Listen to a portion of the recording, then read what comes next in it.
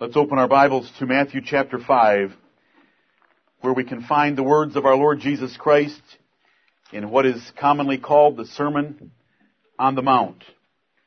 Because the first verse tells us of Matthew chapter 5 that he went up into a mountain, and when he was set, his disciples came unto him.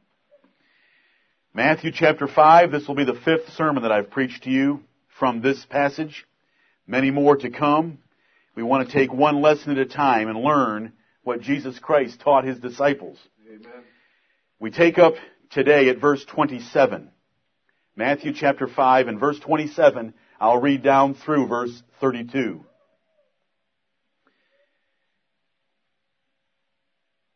The Lord Jesus Christ of Nazareth said this: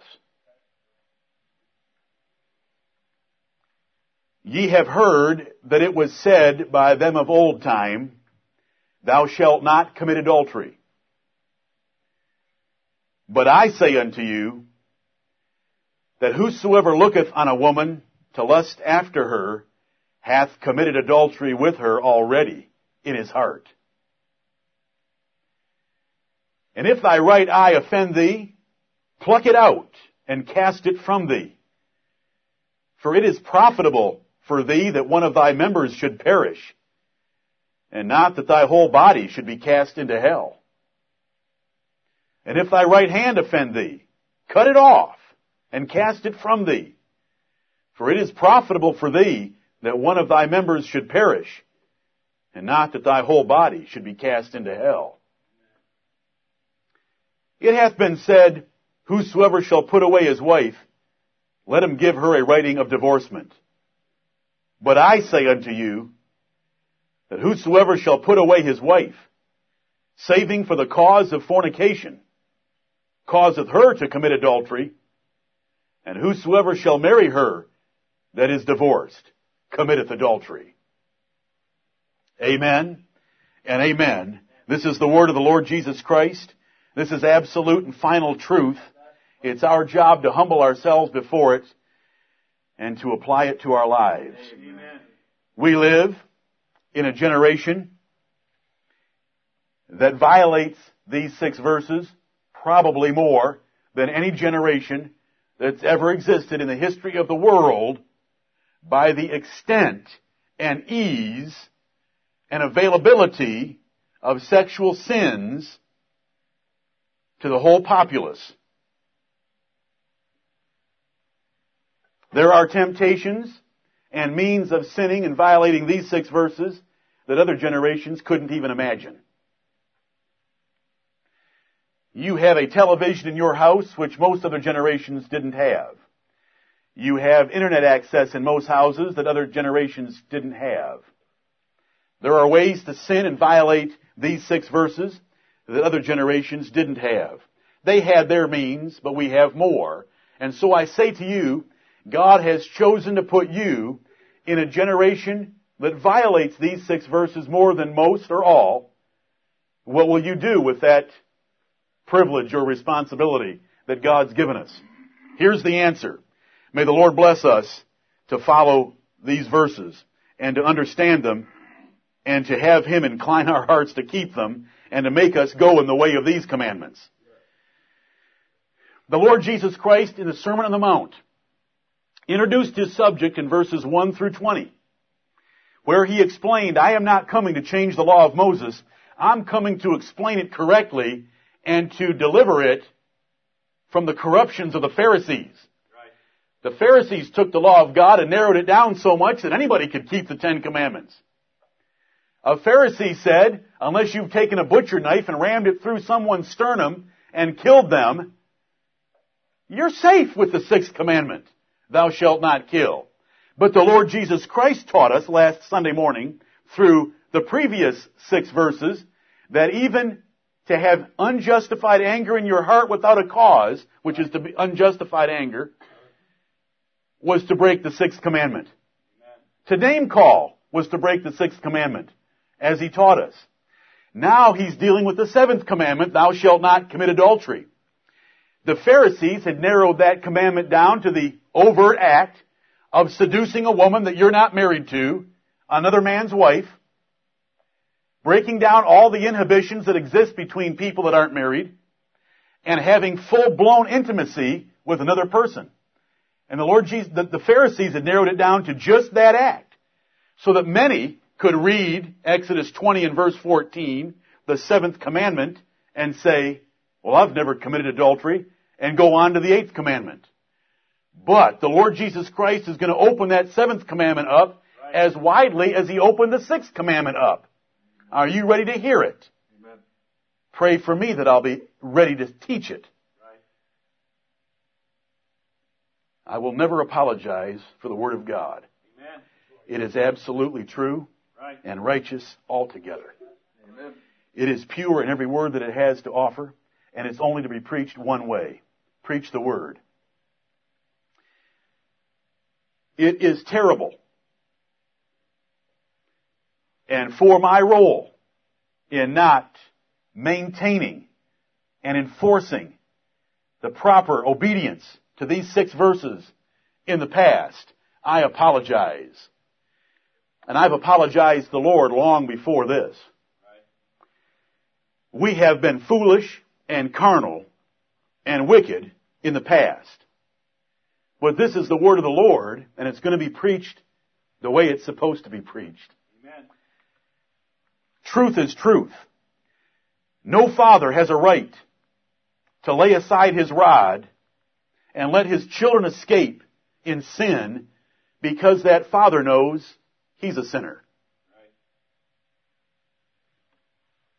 I'm thankful I have the Apostle Paul, who said that when he understood the commandment, thou shalt not lust, it wrought in him all manner of concupiscence. But when I read the Apostle Paul dealing with sexual matters, I don't see him blanching, cringing, or compromising. So, the truth is the truth, so here comes the fire and the hammer of God's Word. Let it burn up our chaff, and let it purify our wheat. And may we gather it into our garners, and live the righteous lives that this describes against our wicked generation. Jesus said, if we neglect to do or to teach the least of His commandments, we're the least in the kingdom of heaven. Jesus said if our righteousness doesn't exceed the righteousness of the scribes and Pharisees, and they were meticulous about the law of God, if it doesn't exceed their righteousness, we'll in no wise enter into the kingdom of heaven. So here we go with a subject that's important. Now, I love the inspired Word of God, and I hope you do. I love every angle of it, every aspect of it, every word of it. I know that the body of the Sermon on the Mount began at verse 21.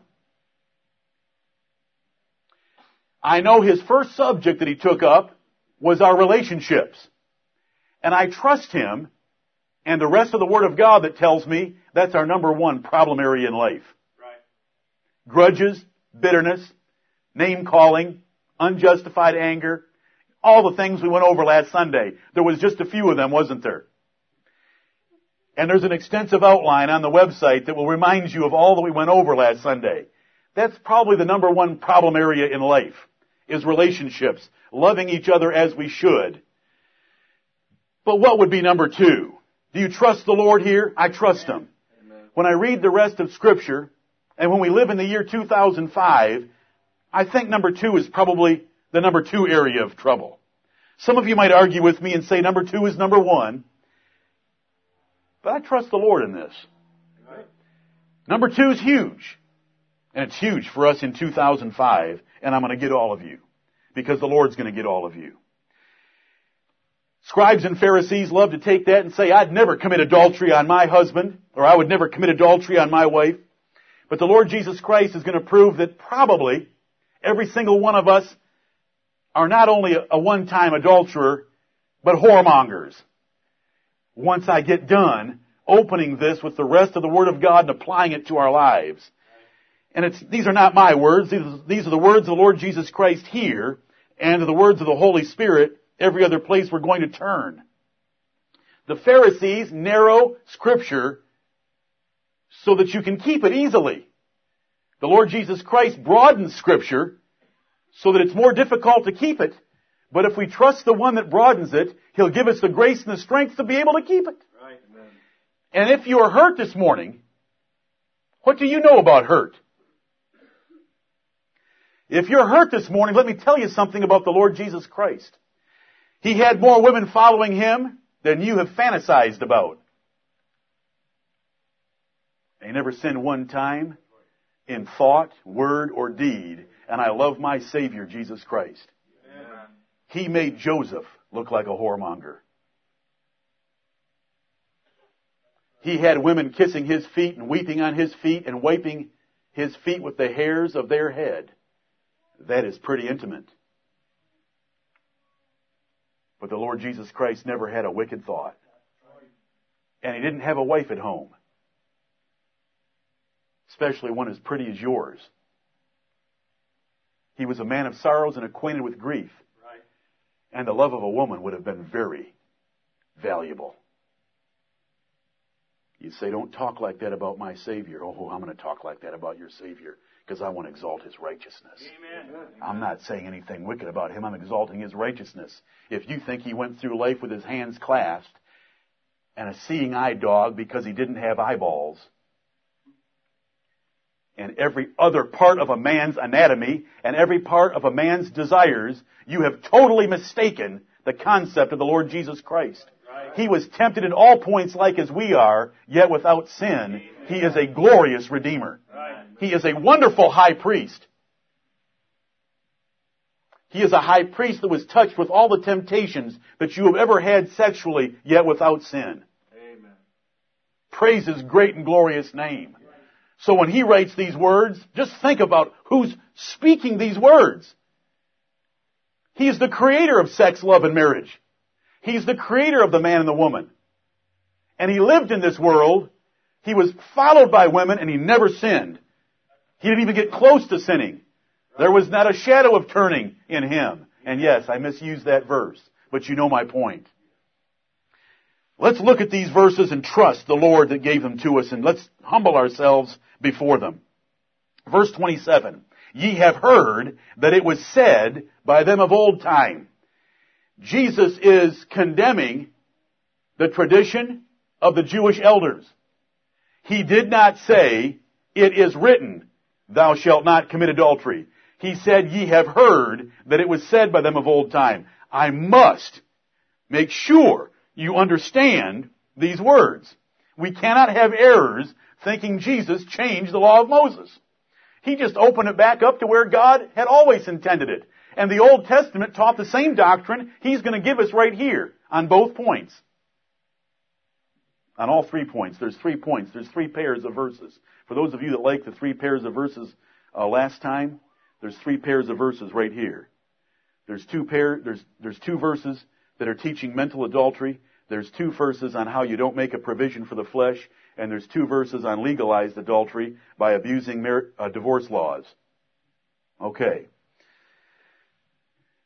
In verse 27, the Lord Jesus Christ is correcting the Pharisees' abuse of the 7th commandment because they had narrowed it down to the act only.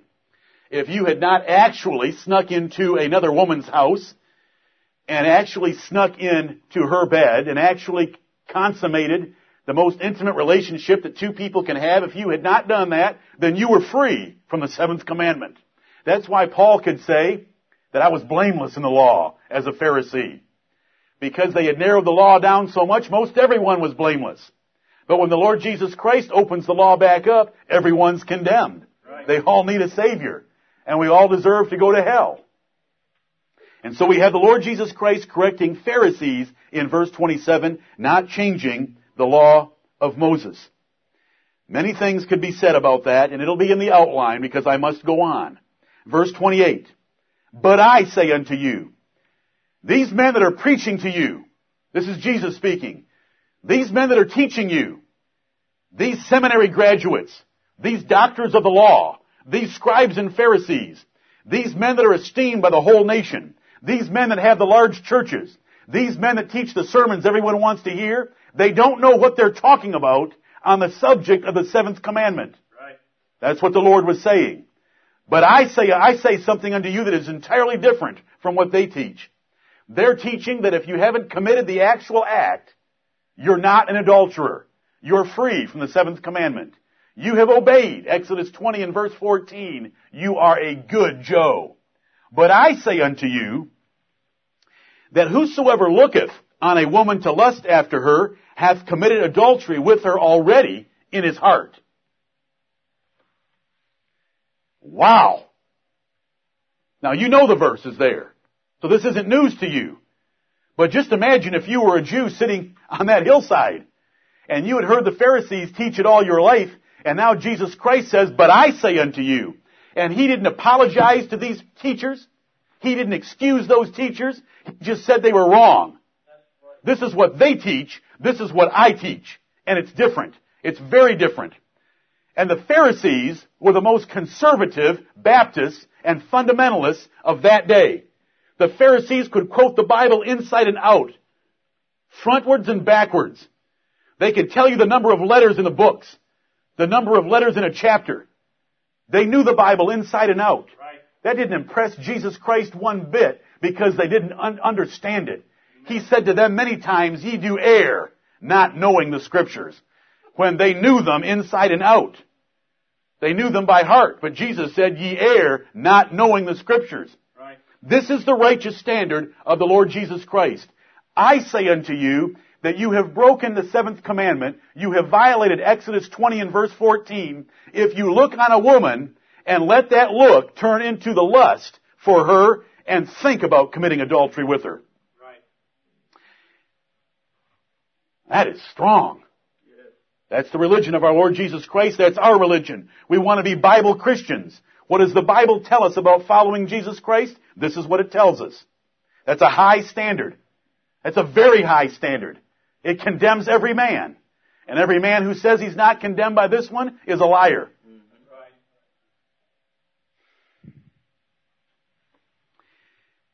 Is it fair? Is that a reasonable religion? Is that a reasonable statement that Jesus Christ made? Amen.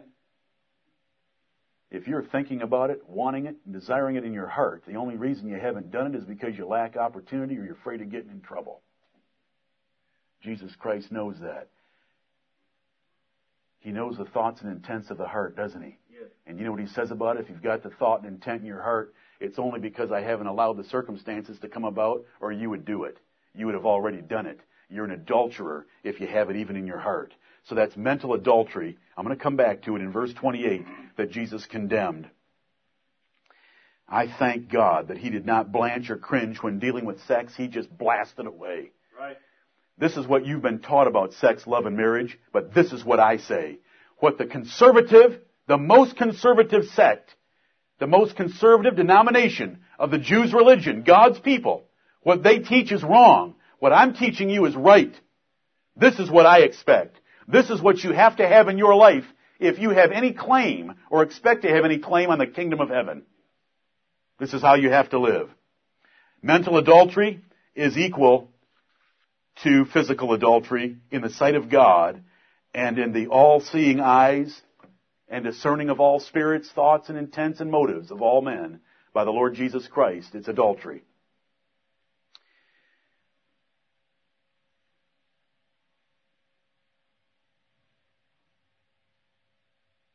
This wasn't a new application. Jesus was just bringing the Word of God back to the Word of God from the Jews' tradition. In Exodus chapter 20 and verse 17, 3 verses after the 7th commandment, thou shalt not commit adultery. What is the 10th commandment? Thou shalt not covet thy neighbor's wife. Oh, thou shalt not covet thy neighbor's wife. So if you humbled yourself before God, you would know that desiring your neighbor's wife was really breaking 2 of them, if you'd have figured that out. But now there were men in the Bible that had figured that out by the inspiration of God and the righteous lives. Let's look at Job chapter 31. Job 31. Job knew it. Job knew the Sermon on the Mount a couple thousand years before the Sermon on the Mount was preached. Now, how did he know it? He knew it by the teaching of the Lord himself. And what was the first verse we read from Psalm 119, verse 33? Teach me, O Lord. Because the Lord is able to teach you on the inside, and it's a whole lot easier to keep the commandments of God when he teaches you on the inside. And a whole lot easier is an understatement. Teaching from the outside is impossible to try to change the nature of a person from the outside. You may hinder them from getting into the overt act, but you'll never stop them from thinking it. So the Lord's got to teach us on the inside. He can change the way we think, even about this most powerful of subjects that does grab our minds forcefully. Let's look at Job. Look what he said. Job 31 verse 1. I made a covenant with mine eyes. When did Job make that covenant with his eyes? When he was married. I made a covenant with mine eyes. Why then should I think upon a maid? I've made a covenant that I'm going to look only upon my wife and upon no other. Why should I have any sexual thoughts about a maid? Job thought about his maids all the time. He made sure that they were all clothed properly, fed properly, given raises when they deserved it, protected from any harm. Job thought about his maids, but he never thought about them with any sexual desire or intent because he had made a covenant with his eyes. And when we all get married, we've all made that covenant that we're not going to look or think upon any other but the one we're marrying. We've made that covenant too. It's just a shame that most marriage covenants are so weak, they don't say anything. We've tried to correct that in this church. Let's go to verse 9. Job said in verse 9, if mine heart have been deceived by a woman, heart adultery, if any woman has ensnared my heart, if mine heart have been deceived by a woman, or if I have laid wait at my neighbor's door, then let my wife grind unto another, and let others bow down upon her. For this is an heinous crime. Yea, it is an iniquity to be punished by the judges. For it is a fire that consumeth to destruction, and would root out all mine increase. That's what Job thought about mental adultery, which is stated in verse 9. If mine heart have been deceived by a woman, or I laid wait at my neighbor's door. He didn't even say getting through it. He said laid wait at it. He said if I've been that wicked to have those kind of thoughts, then another man ought to have my wife, and this is a horrible sin that ought to be judged by the judges, and it would destroy my whole family tree. Job knew the Sermon on the Mount, didn't he? Amen. Let's look at Proverbs chapter 6. Proverbs chapter 6. This is the word of the Lord. It's all consistent from one end to the other. Amen. It doesn't contradict itself. God's people have always lived the same way. Their form of worship may have changed, but they had the same standard of holiness and righteousness because God doesn't change in holiness and righteousness. Amen. Proverbs chapter 6 and verse 25, Solomon warned his son, lust not after her beauty in thine heart, neither let her take thee with her eyelids. That's how Job said, if I let a woman deceive me, by a woman deceiving him into thinking that he could commit such a horrible sin by her eyes. Lust not after her beauty in thine heart. There is heart adultery short of the actual act, because once you get it in your heart, it's going to come out if the Lord lets the circumstances arise where it could come out. So it was known in the Bible. Look at 23, chapter 23 of the book of Proverbs. You know the subject of sex, love, and marriage is brought up a lot in the book of Proverbs because Solomon was trying to take care of his son, and so he dealt with the issues that would affect him the most. In Proverbs chapter 23, he's teaching his son against drinking too much. And he says in verse 33, if you drink too much, son, thine eyes shall behold strange women. Because alcohol depresses the central nervous system of the human body and breaks down your judgment. It breaks down your self-discipline. And if you drink too much, it'll relax your inhibitions and your eyes will start wandering around wherever you're sitting and spot every strange woman that's in your range of vision. And you'll start looking at her without the same restraint that you had before you drank too much. That's what the lesson is here. Thine eyes shall behold strange women, and thine heart shall utter perverse things. You lose control over your thoughts, words, and eyes because of drinking too much. Here's a verse telling us about the problem. Let's come back to Matthew 5. I'll remind you of 2 Peter 2:14, where false teachers are said to create a lascivious religion where they have eyes full of adultery. 2 Peter 2:14. Remember, I preached on that passage. They promised them liberty. They promise them liberty. See, a Pharisee would promise you liberty. As long as you haven't done it, you've obeyed the seventh commandment. They promise liberty, but Jesus says, I say unto you, if you've thought it, you've broken it. There is no liberty for mental adultery. There's no liberty for fantasies about committing a sexual sin with someone. I condemn it. But they have eyes full of adultery because they limit it to the act, not to the eyes, not to the fantasies, not to the hearts. They don't apply it. And so they have eyes full of adultery, and God's going to judge them. They promise men liberty. And see, there's very few pulpits that are going to preach like I'm preaching right now. And it's not because I'm something special. Everyone in here knows I'm not something special. But I'll tell you one thing, I'm going to preach the special Word of God the way it ought to be preached. Right. And it's not being preached in our nation anymore the way it ought to be preached. Right. This is the religion of Jesus Christ. And He comes down with His hammer and anvil on all of us about our eyes and our thoughts and our hearts, men and women. That is Matthew chapter 5, verses 27 and 28. No, it isn't. I have more to say. James chapter 1 tells us that do not err, my beloved brethren, on this point. God cannot be tempted with evil, and neither tempteth he any man. But every man is tempted when he is drawn away of his own lust. What does lust mean? I want. Every man is drawn away by his I want. Then when lust hath conceived, it thinks of a way to do it. It bringeth forth sin. And sin, when it is finished, bringeth forth death. Do not err, my beloved brethren. That's where sin comes from. It doesn't come from God, even when He arranges circumstances of temptations to try us. It comes from us. And it starts in the heart. And the lesson was, lust in the heart, I want, is the beginning of all sin. I want. I will be like the Most High. It started with the devil, and it runs into every one of us. I want. I deserve a better wife than I've got. I deserve more wives than I've got. I deserve a better husband than I'm stuck with. And so your mind starts to I want. And then when I want can think of a way to get something, try something, taste something that God has forbidden, it results in sin, and sin brings death. That's James chapter 1. The Apostle Paul, when he understood by the Spirit of God the commandment, thou shalt not lust, he realized, I've been keeping all the commandments, but in my heart I've been breaking them all. He said in Romans chapter 7, when I understood the commandment, thou shalt not lust, it wrought in me all manner of concupiscence. What does the word concupiscence mean? Sexual desires.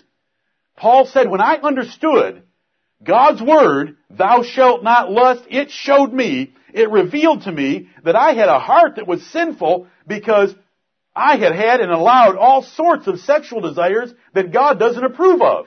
I hadn't done them, but I had thought them, and I thought I was alive in righteousness standing before God, but sin revived, and I died. He said, I was totally condemned because the commandment, thou shalt not lust, got me. And Matthew 5:28 gets every man in here, and every woman as well. Matthew 5:28 gets us because Jesus said, if you've thought it in your heart, you've done it, and you're guilty of the seventh commandment. 1 John chapter 2 and verse 16 tells us this. All that is in the world is the lust of the flesh, the lust of the eyes, and the pride of life. All three come together for a sexual sin. This is all that's in the world. These are the three kinds of temptations God sends our way. He does not put those things in us. The lusts are ours. And I didn't mean that God puts anything in us, but when God allows us to face a temptation, or when the devil comes after us to get us to sin, here are the three approaches. The lust of the flesh. That is your desire for sexual gratification.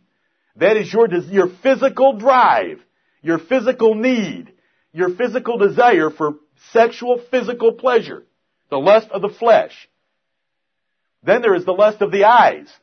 You see an object, especially men. You see a poorly dressed woman who wants to be fashionable, who wants to look good in public.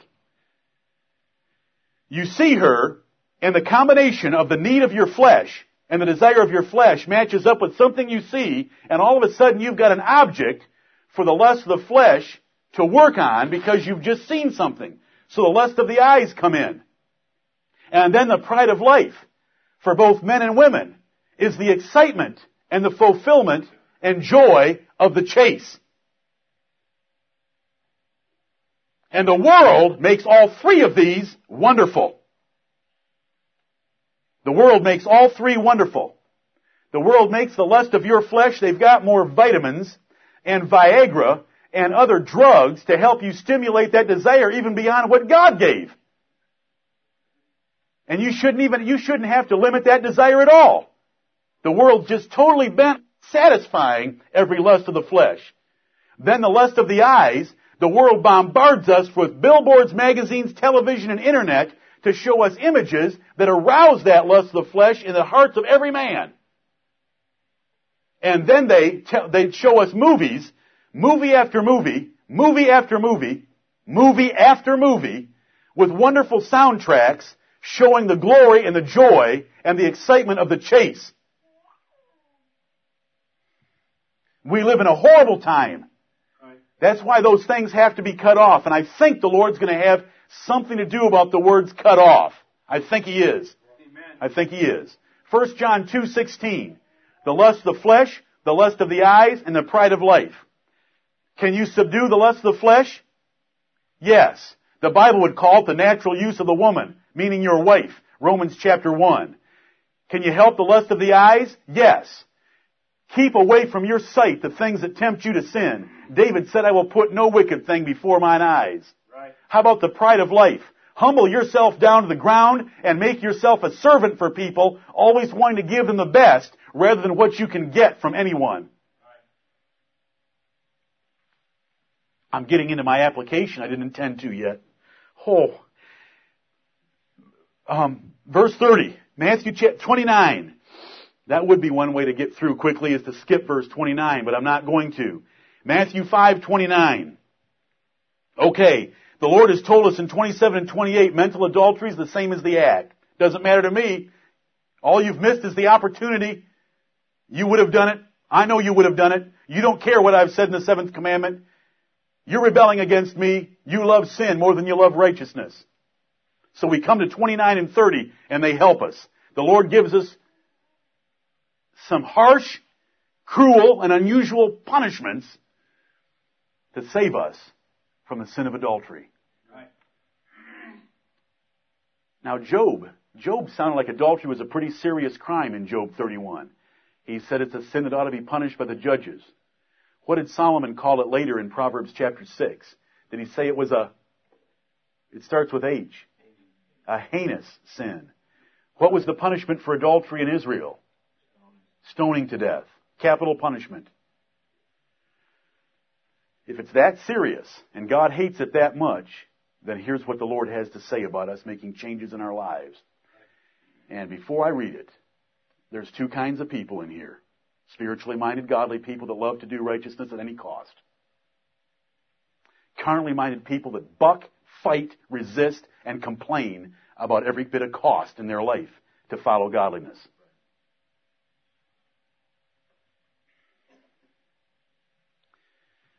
Jesus said in verse 29, and if thy right eye offend thee, pluck it out and cast it from thee. For it is profitable for thee that one of thy members should perish, and not that thy whole body should be cast into hell. Does Jesus really want us to take our right eyeball and pluck it out and throw it over in the corner? So it would look like a raisin in a few days? The next verse says, and if thy right hand offend thee, cut it off and cast it from thee.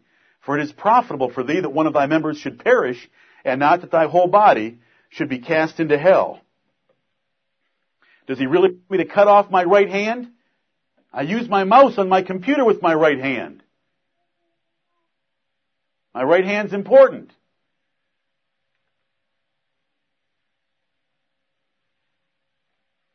Does he want me to cut it off? Or are we supposed to understand a real powerful figure of speech here? Amen. Now, is this politically acceptable language? This is kind of harsh. Should children be listening? Should I have rated this sermon? You know, this is an R-rated sermon.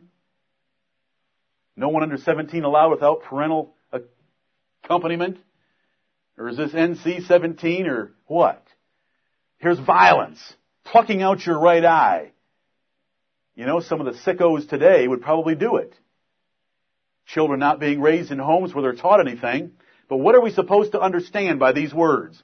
The Lord uses very harsh examples of ripping out your right eye. Your right eye is very important to you. You right-handed people, have you ever tried to shoot a gun without your right eye? A rifle? Your right eye is very dear and very precious to you. If the smallest speck of dust gets in your right eye, you get upset about it. You blink away, you're wiping, you're looking in a mirror, you're asking for somebody to spot that little speck, or if one of your eyelashes gets in your eye, you care about that eye. It's dear to you. Everything that you enjoy in life by sight is your right eye. Your right hand, this thing is only half the value of this one. This thing is so uncoordinated. You give me a basketball with this one, I'd end up scoring the other team's goal. This one's crazy. My right hand is what counts. My right hand is skilled. I'm not ambidextrous. And I'm certainly not left-handed. I just had to put that in there for some of you. My right hand. Because the Bible speaks about your right hand because most people are right-handed. Very practical, very useful. I need it. I think I need it. Jesus said, what's better for you? To go to heaven because you've lived a holy life. This is not how you earn your way to heaven, but I'm not even going to deal with the exception. If you can't figure it out and don't know it by now, you don't deserve it tomorrow. If you want to go to heaven by living a holy and righteous life with me, is it important enough to you that you would do it like this? Is it important enough to you that you would miss your right eye? That's what he said in those two verses. Jesus Christ, in matters of sexual temptation, is telling us to take very drastic measures. Amen. And I'm thankful that there are men and women that will take drastic measures. Zacchaeus took a drastic financial measure when he popped down out of that sycamore tree. He said, if I've wronged any man, I'll restore fourfold. I'll take 1/2 of whatever's left over and give it to the poor. Just to make sure, in case I forgot someone. Jesus said today, salvation's come to this house. And I want to tell every single one of you, and it's the men that must listen to this first, and I'll get the women before we get done. Men, we must lead our homes and cut off things that are dear and precious to us like our eyes, and cut off things that are dear and practical to us like our right hands, if we're going to be serious about this commandment. And the stupidest excuse that I can think of right now is women wanting to look good. And I'm going to get to you in a second. Why can't you give up trying to look seductive in public? That is so obnoxious to the nose of God and to all of us. Why don't you want to help us, and why don't you want to pursue righteousness? I'm thankful in the Bible there were women that were harlots, and they turned their lives upside down for the cause of Jesus Christ. Right. They begged and wept at the feet of Jesus for their foolishness in the way they had lived, and the Lord forgave them. The Bible tells us that you get into the kingdom of heaven by violence. The violent take it by force. Is this pretty forceful? I'm not going to do it for you, but if I was to reach up here and pluck out my right eye and throw it over there in the corner and splat it against that wall, would that be violent act? Oh, yeah. If I was to bring a saw out right now, a little bandsaw off my right hand in front of you, would it get your attention that I was a pretty violent person? This is what the Lord is saying. If there's something in your life that is tempting you toward mental adultery, rip it out and cut it off. It's better for you to go to heaven having lived a holy life than to have had that thing on earth, no matter how precious or practical it was. That's what those two verses mean. The publicans and the harlots went into the kingdom of God before the scribes and the Pharisees. They were willing to do drastic things. There's only one way to follow the Lord Jesus Christ. It's not a religion of moderation. The moderation is things of the world. The moderation is not in following Jesus Christ.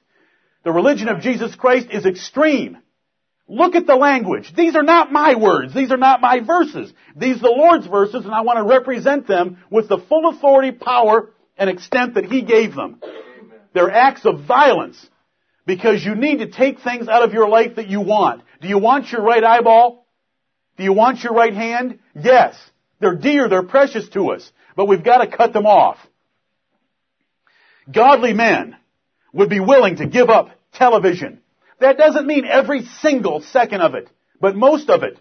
Because that television is the devil's pulpit. There is not a thing that comes through the television that is not designed by the devil to corrupt your morality. Not one program, and I don't mean any, there's no exceptions. I don't care about the History Channel. The History Channel is bad as every other channel. It just requires a little bit less effort for you to blow out their foolishness. But when you're watching the History Channel, there is never a word said about the God of history. Right. Because everything that happens on the History Channel that they show you is by the sovereign government of God, and they never tell you that. Right. There are no men in charge of history. There is no conspiracy that has ever altered history one iota. Amen. Not a jot or a tittle. God alters history. Right. And there are unseen angels that they've never shown on any History Channel that are manipulating governments. Amen. There's devils and there's angels doing it, but none of that's ever shown. Okay, I can't preach about the television right now. But the television is a vehicle that previous generations never had, and it brings nude women into our homes. It brings the lust of the flesh, the lust of the eyes, and the pride of life. It glorifies committing adultery. It glorifies fornication. It shows scantily clad women performing in the boldest, most forward ways in every program.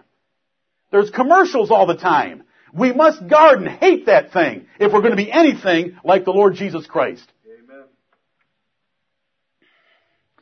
Godly men would give up television, movies, internet freedom, socializing with certain women that tempt them, every man knows, reading certain magazines, co-ed gyms, listening to certain music, working in certain offices or working certain jobs, eating at certain restaurants where they have scantily clad hostesses or waitresses, reading certain advertisements, driving past certain billboards.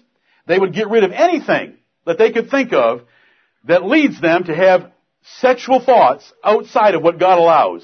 Right. Because Jesus said that's to break the seventh commandment. Amen. This is the application for the year 2005 of what men ought to do to pluck out their right eye and cut off their right hand.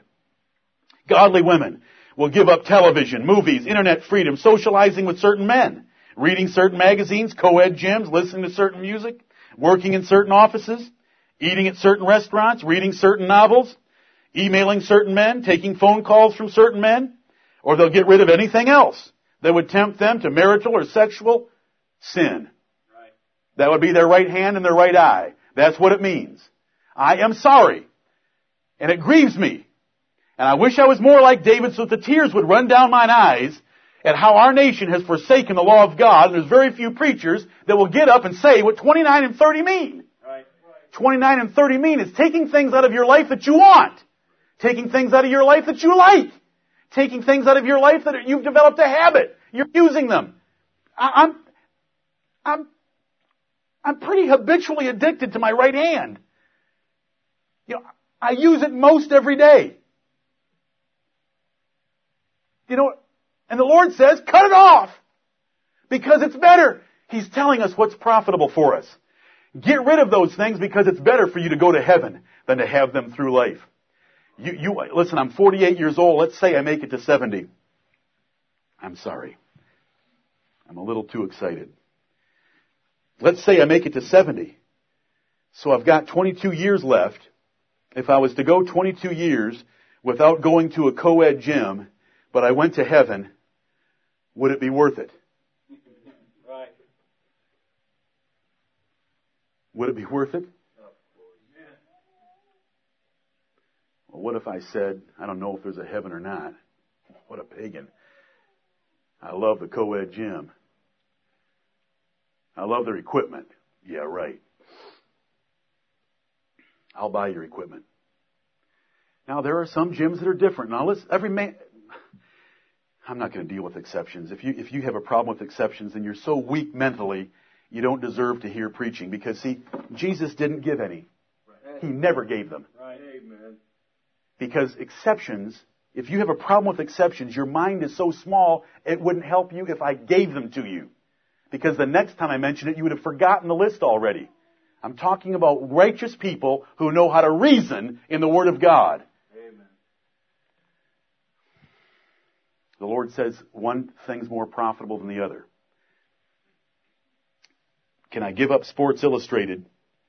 Well, I hope I can give up the February issue of Sports Illustrated that has the skimpiest bikinis on planet Earth and the most beautiful models. I hope I can give that up. What about the rest of Sports Illustrated? Every man's got to ask himself, can you read Sports Illustrated and not be tempted by the alluring advertisements that are in that magazine? And on and on and on we could go. I just want you to think. Jesus said, look for your right eye. Does your right eye offend thee? What leads you? What it means when it says, does your right eye offend thee or does your right hand offend thee? What in your life is leading you to break the seventh commandment? What in your life is leading to mental adultery? What in your life causes you to have sexual thoughts that God doesn't approve of? Get rid of those things. That's what it means. Now let's go to verse 31. It hath been said, whosoever shall put away his wife, let him give her a writing of divorcement. It hath been said. Jesus didn't say it is written in Deuteronomy 24, 1 through 4. He said it has been said, whosoever shall put away his wife, let him give her a writing of divorcement. This is the Pharisees teaching the tradition of the elders that if you were tired of your wife, just get rid of her legally. Keep the law of God and give her a piece of paper saying she's free to be remarried. Then you can go get your other woman. That's what the Pharisees had done, and that's what verse 31 is in there for. It hath been said. It hath been taught in the pulpits of this nation, Jesus said, that all you have to do is make sure you give her a bill of divorcement, you can get rid of your wife and go get a younger one. But I say unto you, I say unto you, that whosoever shall put away his wife, saving for the cause of fornication, causeth her to commit adultery, and whosoever shall marry her that is divorced committeth adultery. Jesus defied the Pharisees. The Pharisees had taken Deuteronomy 24, 1 through 4, that does say that if a man finds some uncleanness in his wife, he can put her away, and to put her away, he needs to give her a piece of paper saying she's free to be remarried to another man. If she's remarried to another man, she can never come back to the first man, because that kind of wife swapping is an abomination to God. So the Pharisees had come up with marriage for any cause, just like we have in America in the year 2005. I meant divorce for every cause, but you all knew that. Divorce for any cause, divorce for every cause. Matthew 19 tells us that that's what the Pharisees had done with that law, and that's all understood in verse 31 when it hath been said that if you want to get rid of your wife, just divorce her and make sure you give her a piece of paper saying she's free to marry another man. So they were divorcing their wives for any cause. But Jesus said, if you divorce your wife for anything short of fornication, and he gives an extreme single example of a violation of a marriage covenant that is drastic. If you divorce your wife for anything less than fornication, you're committing adultery. That's the subject under consideration. The poor woman that you've thrown out there, who still belongs to you in my sight, and she needs to have a husband to support her and take care of her, you're going to force her to commit adultery by remarrying, because every single woman in that situation ordinarily seeks remarriage, just like Ruth. And the man who marries her is going to commit adultery by marrying her, because she's really still belonging to you. Because you Pharisees have taken a single passage from Deuteronomy 24 and created a whole big bunch of wife swapping and using divorce courts to justify it. And he doesn't go any farther than that in this passage. Do not try to read into these words specific rules about divorce. All he is saying is, you have taken one passage about divorce that I never intended for you to use it the way you are, and you've created wife swapping and legalized it by giving a bill of divorcement. And I say unto you that your whole mess stinks.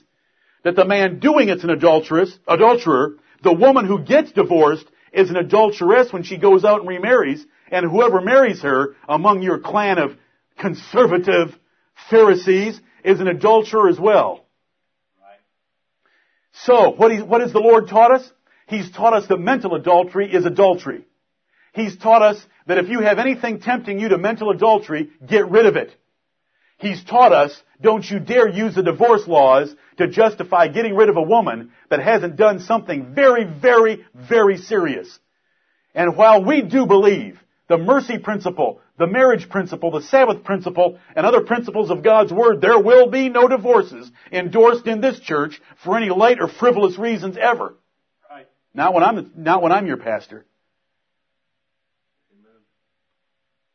Because you made a commitment to that wife and you're going to keep it. Amen. And that wife made a commitment to you and she's going to keep it. But so those Pharisees were excusing their thoughts, excusing all the things that led them to temptation in their lives, and were excusing divorcing for light and frivolous reasons to get at a new wife. And Jesus condemned it all. Well, how do we apply it? Just like last Sunday, here we go. In a hurry. How do we apply it? Well, we've got to apply it widely, because the Lord applied it widely. Look what He just did. He said, you don't have to get into bed. You don't have to get clothes off. You can just have it in your thoughts. It can just be triggered by your eyes. Job said, why should I think upon a maid? You might be far from her and you might not have seen her in a week. Mental adultery is adultery in the sight of God. And it's falling far short of the righteous standards He has set for our lives. Your body belongs to the Lord. It's not yours. Your body's the Lord's. And I started out with that verse this morning, 1 Corinthians 6, 18 through 20. You've been redeemed with a price. Your body has been bought by the Lord Jesus Christ. You don't have a right to dress it the way you want to dress it. You don't have a right to use it the way you want to use it. Jesus Christ died for our bodies. That's why there's going to be a resurrection. See, when I die, my soul and spirit go directly to heaven. This chunk of clay is just going to go out in a cemetery and feed the worms. But I'm going to tell you something. Jesus died for this chunk of clay that's going to go out and feed the worms. And when Jesus Christ comes back, there's going to be some tombstones dislodged in some cemeteries. Because that clay is going to be put back together and come flying up out of the ground in perfect obedience to the voice of the Son of God. He died for my body. The Holy Spirit's inhabiting my body. The Holy Spirit of God is in my body. The same Spirit of God that moved upon the face of the waters in the creation of the heavens, the earth, and all things that are in them. I don't have a right to go take my body and attach it to a woman that God hasn't given me a right to. And that's what 1 Corinthians 6 verses 12 through 20 is all about. You know how most Baptists use 1 Corinthians 6, 19 and 20, your body's the temple of the Holy Ghost, therefore glorify God in your body? You can't smoke. Oh,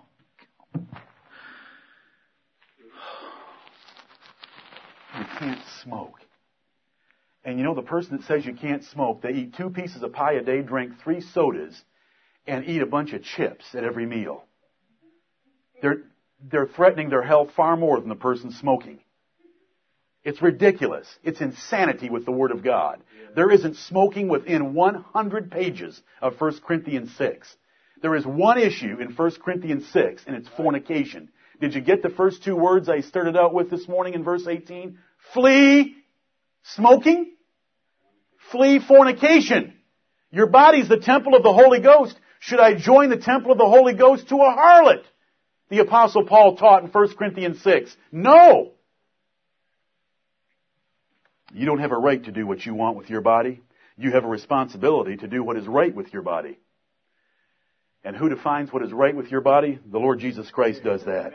All sexual thoughts that lead toward lust are wrong, are sin, and are a violation of the 7th commandment. To imagine and desire a sexual sin is to commit that sin in the sight of God. Recognizing a beautiful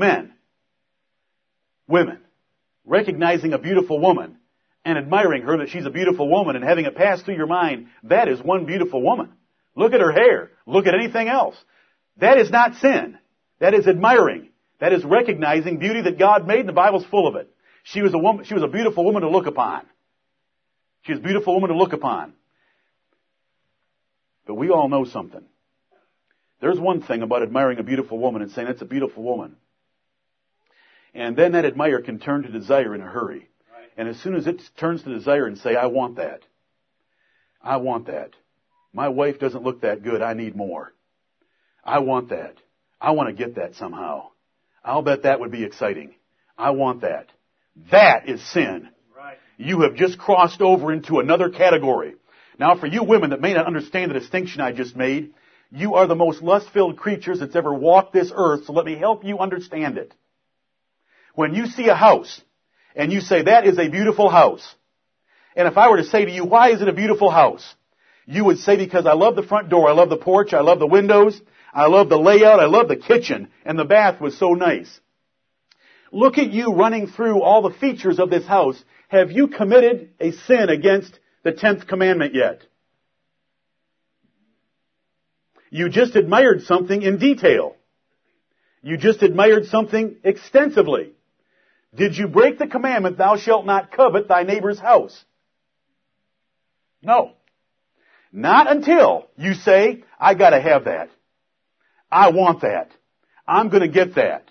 Whatever it takes, I want to live in a house like that. Why isn't my husband working harder to make more money to help me get that house? I'm done with that rabbit trail. I hope that you can understand the difference between admire and desire.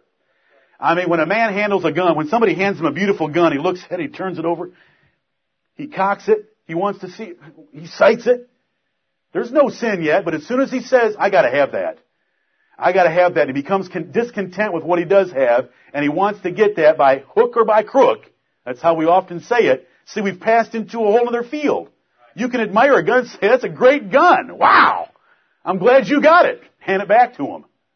You know, and I hope that we can say that, wow! You know, that's a beautiful woman. There's an Abigail. There's a Bathsheba. There's a Rebecca. There's a Sarah. There's a Rachel. I'm glad you got her. Pat him on the back. Say, enjoy, brother. The Lord is good. Now that's totally different than going home and thinking about somebody that you aren't married to. I hope you can understand that. Amen.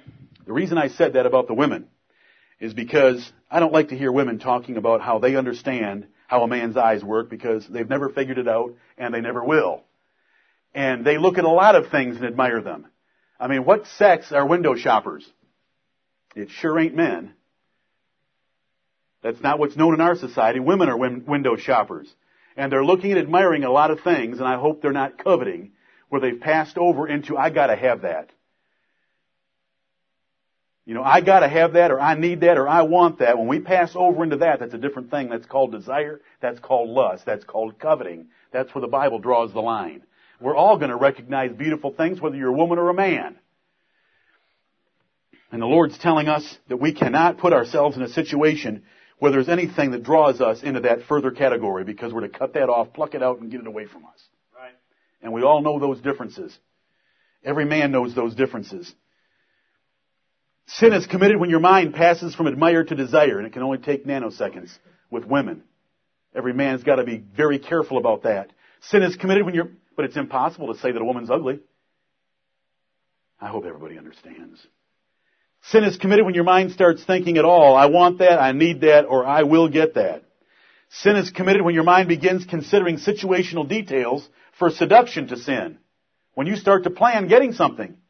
Sin is committed when your mind passes from contentment and happiness to bitterness and frustration with the woman or the house or whatever you have. See, that's how you tell. You can tell if you've admired or desired by what it does toward what you've got. Do all of a sudden you resent your car because you just were in one better? Then you've passed over into covetousness because you're no longer content with what God gave you. And when a man becomes bitter or discontent with his wife, it means he's passed the line and he's desiring, not admiring.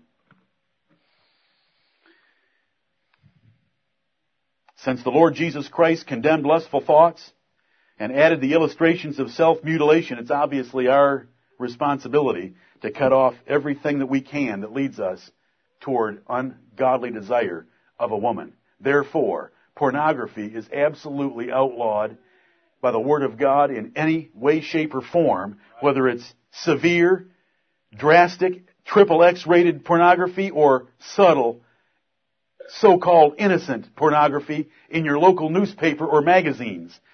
May God convict all of you to be violent in entering the kingdom of heaven by violently tearing things out of your life like the Lord Jesus Christ teaches us. You may not be able to look at the newspaper because there's too many advertisements. You may have to change your television viewing habits. But if mental adultery is as bad as the Word of God makes it, then we have to cut things off that lead us toward that sin. Therefore, romantic novels for women are wrong. Romantic novels for women are wrong. Why are you reading a romantic novel?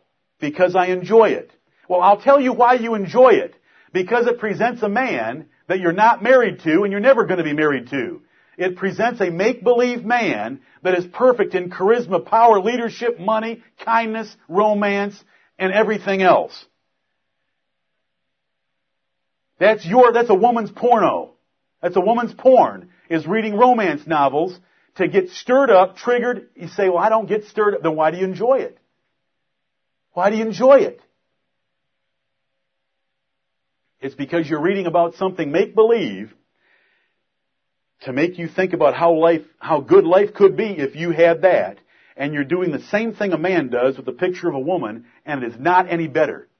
Women are the most self-righteous creatures when it comes to this subject. But when a woman reads a romance novel and reads all about the personal characteristics of a perfect man, that is no different than a man looking at the nude body of a perfect woman who has perfect characteristics. There is no difference. We just happen to like nudity. You just happen to like personality.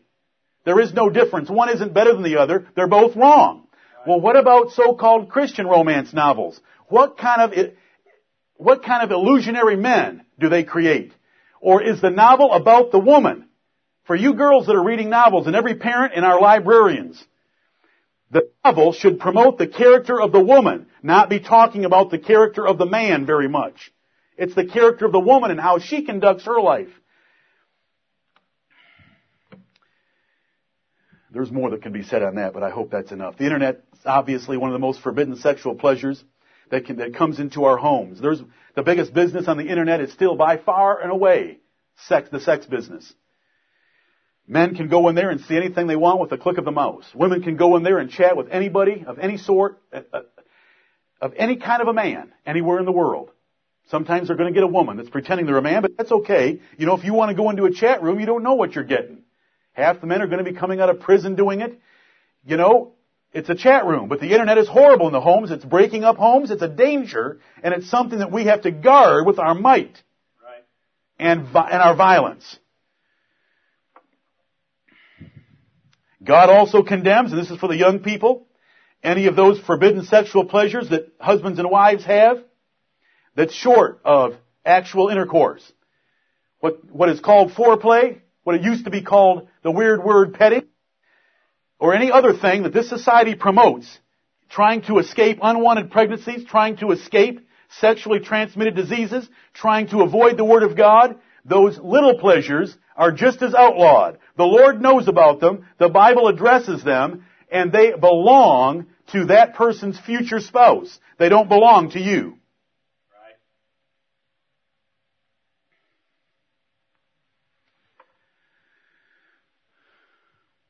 Defrauding your spouse is adultery in 3 ways. First, you violate your marriage covenant where you promised your spouse unlimited sex. If you didn't understand it that way, it's too bad and it's too late. That's what God intended and that's what He understood. Or she understood.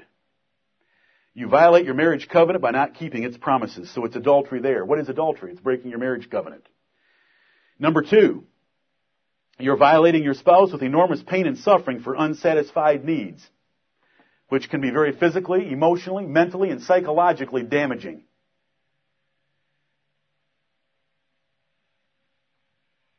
Jesus dealt with this subject. What should the 10 Commandments would it fall under? Thou shalt have no graven images. It would fall under the 7th commandment. Now we hit a different category of person who wants to physically deprive their spouse. You say, well, my spouse has never complained. There's a reason. Complaining is too hard. You're too stubborn. It would violate domestic tranquility. And you should have figured it out a long time ago, especially in this church. Third, you're driving your spouse to commit fornication. Did you see in Matthew 5:32 that Jesus said, if you divorce a woman for the wrong cause and put her out there single, you're going to force her to commit adultery because she's going to need and want to go get married. Right. See, Jesus understands all those indirect problems that come up when we don't do things His way. So if you deprive your spouse of proper sexual fulfillment, you're driving them to commit adultery, so God considers you the adulterer or the adulteress by driving them to it. Now, men often assume that these verses and this principle only applies to them. Oh, how wrong they are. How wrong they are. A real woman has a greater sex drive than a man. Or let's put it this way. A real woman has greater sexual capacity than a man. And a man better be thinking about that and better take care of that. When I come to 1 Corinthians chapter 7 and I see this subject taught in plain language in verses 1 through 5, it tells the woman's rights to the man before it tells the man's rights to the woman. That's how it's taught in the Word of God. When I read the Song of Solomon, it's the woman that is swearing by the roes and by the hinds of the field that there is no interruption to what her husband is doing to her. She's the one swearing about how good it is and how long she wants it to last. Every spouse should remember you don't have the authority, the claims, the power, or the right to your own body. Your spouse has them all. That's what it says in 1 Corinthians 7. You owe your spouse. When, where, how, and how often they want it. Your thoughts on the matter are not even part of the equation, except when it's by mutual choice for prayer and fasting. The wife hath not power of her own body. This is not me making something up. The wife hath not power of her own body, but the husband. The husband hath not power of his own body, but the wife.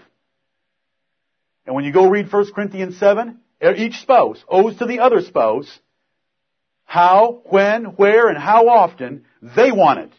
Not how, when, or where, or how often you want it. It's for the other.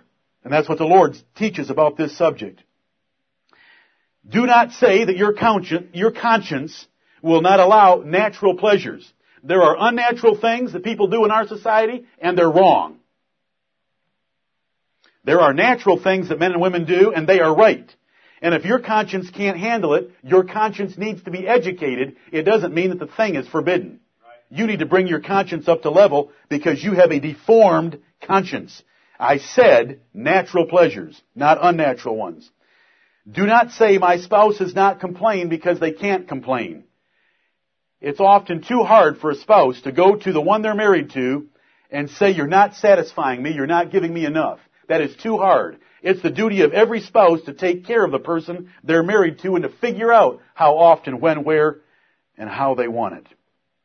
Enough on that one. God requires modest clothing on women, or you are an adulteress. You know, there's two ways you can approach the subject of clothing, women. You can fight it and rebel because you love yourself more than God and other men. Or you can submit and be cheerful because you love God and other men. Amen. It's just a matter of your heart. It's a matter of attitude. It's not a matter of liberty. Clothing is not a matter of liberty because the Bible has addressed it very specifically and in detail in both Testaments. This is not something where God hasn't spoken, so if you want to drive a Chevy and I drive a Ford, God doesn't care. God has spoken on this subject. He outlines it, he says it in the New Testament, 1 Timothy chapter 2. He says it in 1 Peter chapter 3. Modest apparel. Adorn themselves. He wants you to look good. But He wants you to do it modestly. He wants you to do it so that you're not putting yourself forward and you're not tempting other men. The Old Testament gets very detailed. Try Isaiah chapter 3 verses 16 through 26 this afternoon, where there are 28 garments worn by a woman listed in the passage, and how the women walk, and how they look, and how they hold their neck, because God is very detailed. He talks about ankles, He talks about shoes, He talks about hair, He talks about eyes. He talks about how you walk, how you carry yourself. He talks about how you do your hair, and how you wear different clothing garments. God is very detailed about this, and He cares about it. When Adam and Eve put fig leaves on themselves and made aprons. Now an apron doesn't cover very much. God made them coats. God makes a difference on this subject, and I'm asking everyone to help us be holy in the year 2005. Right. And we need the help of you women. I don't like being a clothes policeman. I despise it. I wish you women would take care of it because you had holy hearts, and I wouldn't have to have spring cleaning every year before the hot weather arrives.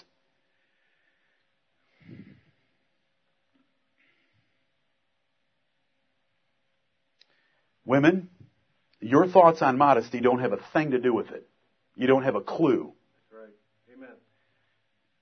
Your thoughts on what is a modest garment, and no, this shouldn't cause anybody a problem, you don't have a clue. When you're talking to yourself like that, shut up. You don't have any idea. That's why you're a woman. That's why you have a husband. That's why you have a father. And that's why you have a pastor. Your thoughts on it don't have anything to do with it. Paul liked meat. Paul liked to eat meat. But do you know what Paul said? If meat would cause my brother to be offended. And women, all your brothers in here have right eyes and right hands. And you are our right eyes and our right hands. This is my brother, Paul. And this is how all women should think. If meat causes my brother to be offended, I will not eat meat as long as the earth stands. That is a holy man. And that is a holy woman that would say the same thing. We want you to look attractive. We will get as... We are not going to look like Mennonites or Amish. I will punish people. I will enforce against women looking like Amish or Mennonites as much as I enforce against immodest women. Because it is a disgrace to the gospel of Jesus Christ for some of the outfits that Christian women wear in the name of modesty. Do not take me the wrong way. Do not make me unfair. I do not like this part of the job. You push me to it because I have to deal with the men that are offended by your scanty clothing. Your husband's thoughts on the matter have nothing to do with it. Your father's thoughts on the matter have nothing to do with it. Your husband doesn't think that you're that pretty anymore. Your father doesn't think that you're that pretty because you're his dumb little daughter. It's the nature of families. You know how I mean everything I'm saying. I'm asking you to understand how I mean it. Yes, your husband thinks you're attractive. But the nature of sin is the grass is always greener on the other side of the fence. Right. When Eve looked around the Garden of Eden, there was only one tree that looked good to eat. Which one was it? The one. Can you believe it? If you lay out cookies on the table and say, children, you can have all you want, but don't touch the cookies in the cookie jar, which cookies taste the best? Do we all know? We're sure of it. She's trying to hide from us the real pleasure. Women, your conscience does not know. I know that you put on garments and you turn around the mirror and you look at it and you say, nobody's going to think anything about that. You look at shoes. Can you believe it? What a crazy pervert he must be. You know, you look at your hair and you look at different things and you say, how could that bother anybody? You don't know, and your husband doesn't know because he lives with you 24/7. And a father doesn't know because you're just his little girl. He'd never have those thoughts towards you, but when you walk in here, there's a whole bunch of right eyes and a whole bunch of right hands. And you know what I mean by that?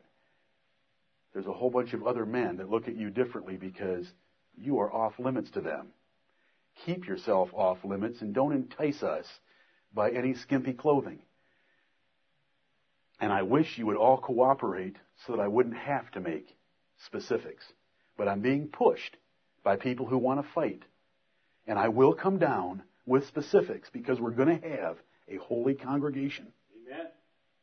Or you can have your own little church. Or you can go worship anywhere else in Greenville where they wear anything. That's right. Someone has to make a difference between the holy and the profane, and someone will make that difference. A woman that wears provocative clothing in the opinion of the other men in the church, and I will represent that opinion of the other men in the church, is an accomplice to adultery. She is an adulteress. Women should seek that glorious end of being known first of all for their character, second of all for their good works, and then for their attractive, modest appearance in public. There is a glorious woman that I wish every one of you women could get in your minds. There is a glorious woman that men respect forever. She is gracious, Proverbs 11:16. She has the law of kindness in her mouth. She is holy and righteous, and she fears God, and she dresses in silk and purple. She knows how to dress, but she is modest, and she is first of all holy. She is first of all fearing the Lord. Then she is gracious. She's kind. And it comes down to what she looks like. The Bible tells us that the meek and quiet spirit of a woman is of great price in the sight of God, and it's of great price in the sight of men as well. I wish every woman could get a hold of that is real beauty. You will turn the heads of more men, good men, godly men, being that woman, than you will dressing like an escort and coming in here. You say, turning heads? Absolutely. I mean, when Abigail, you think that when the virtuous woman went someplace, she turned heads. What a great woman! When Abigail went someplace, we all talk about Abigail to this day. We haven't even seen her. All we know is she looked good and she was a woman of good understanding.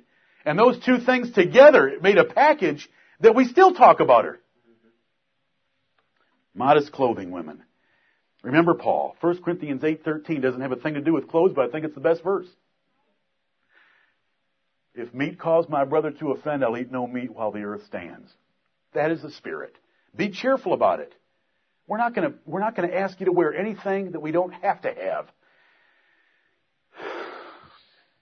And we don't have the problem. You have the problem. We're just asking you to do what the Bible teaches. Flirting by a woman should be obviously understood.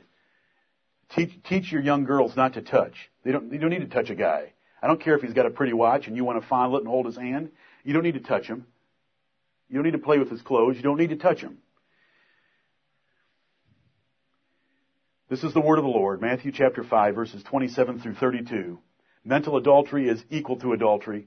If you have anything in your life tempting you to mental adultery, tear it and rip it out of your life. The violent are the ones that enter the kingdom of heaven. Right. And the Bible told us that the harlots went into it before the scribes and the Pharisees. They violently changed their lives. And we're not going to allow any divorce that are not for biblical reasons, and very severe in this church, because there's going to be no legalized adultery in this church either. Do not despise adulterers in your thinking unless you're free from the Lord Jesus Christ's expanded definition. Do not think of yourself highly in God's sight until you're free from fantasies, defrauding, and any related sin. Do not presume that your worship of God is accepted when you have stolen pleasure even mentally, or you've deprived someone else of pleasure, or you're causing someone else to be tempted. You're guilty of the seventh commandment. Let us all consider the great day of judgment when we'll give an account for every violation of this commandment, whether it's in thought, depriving, tempting, or any other act.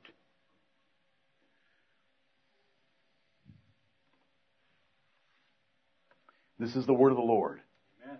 God chose us to live in a very difficult time. The fashion industry in our world is bent entirely against what I have said. You women are going to have to work harder. You're going to have to work hard. Most of you are doing a great job. I'm a pretty easy pastor on this subject, given the difficulty that it causes. God chose us for this generation. Right. I wish every woman would be excited about the challenge, and I wish every man would be excited about the challenge. We are bombarded with more temptations to sin in this category than any other generation, but we can do it. The Lord's given us His Word. He's given us conviction, and I hope He'll give us more conviction today. Let's make the changes in our lives, the right eye and the right hand, that would lead us to be more pleasing in His sight. May Jesus Christ be praised.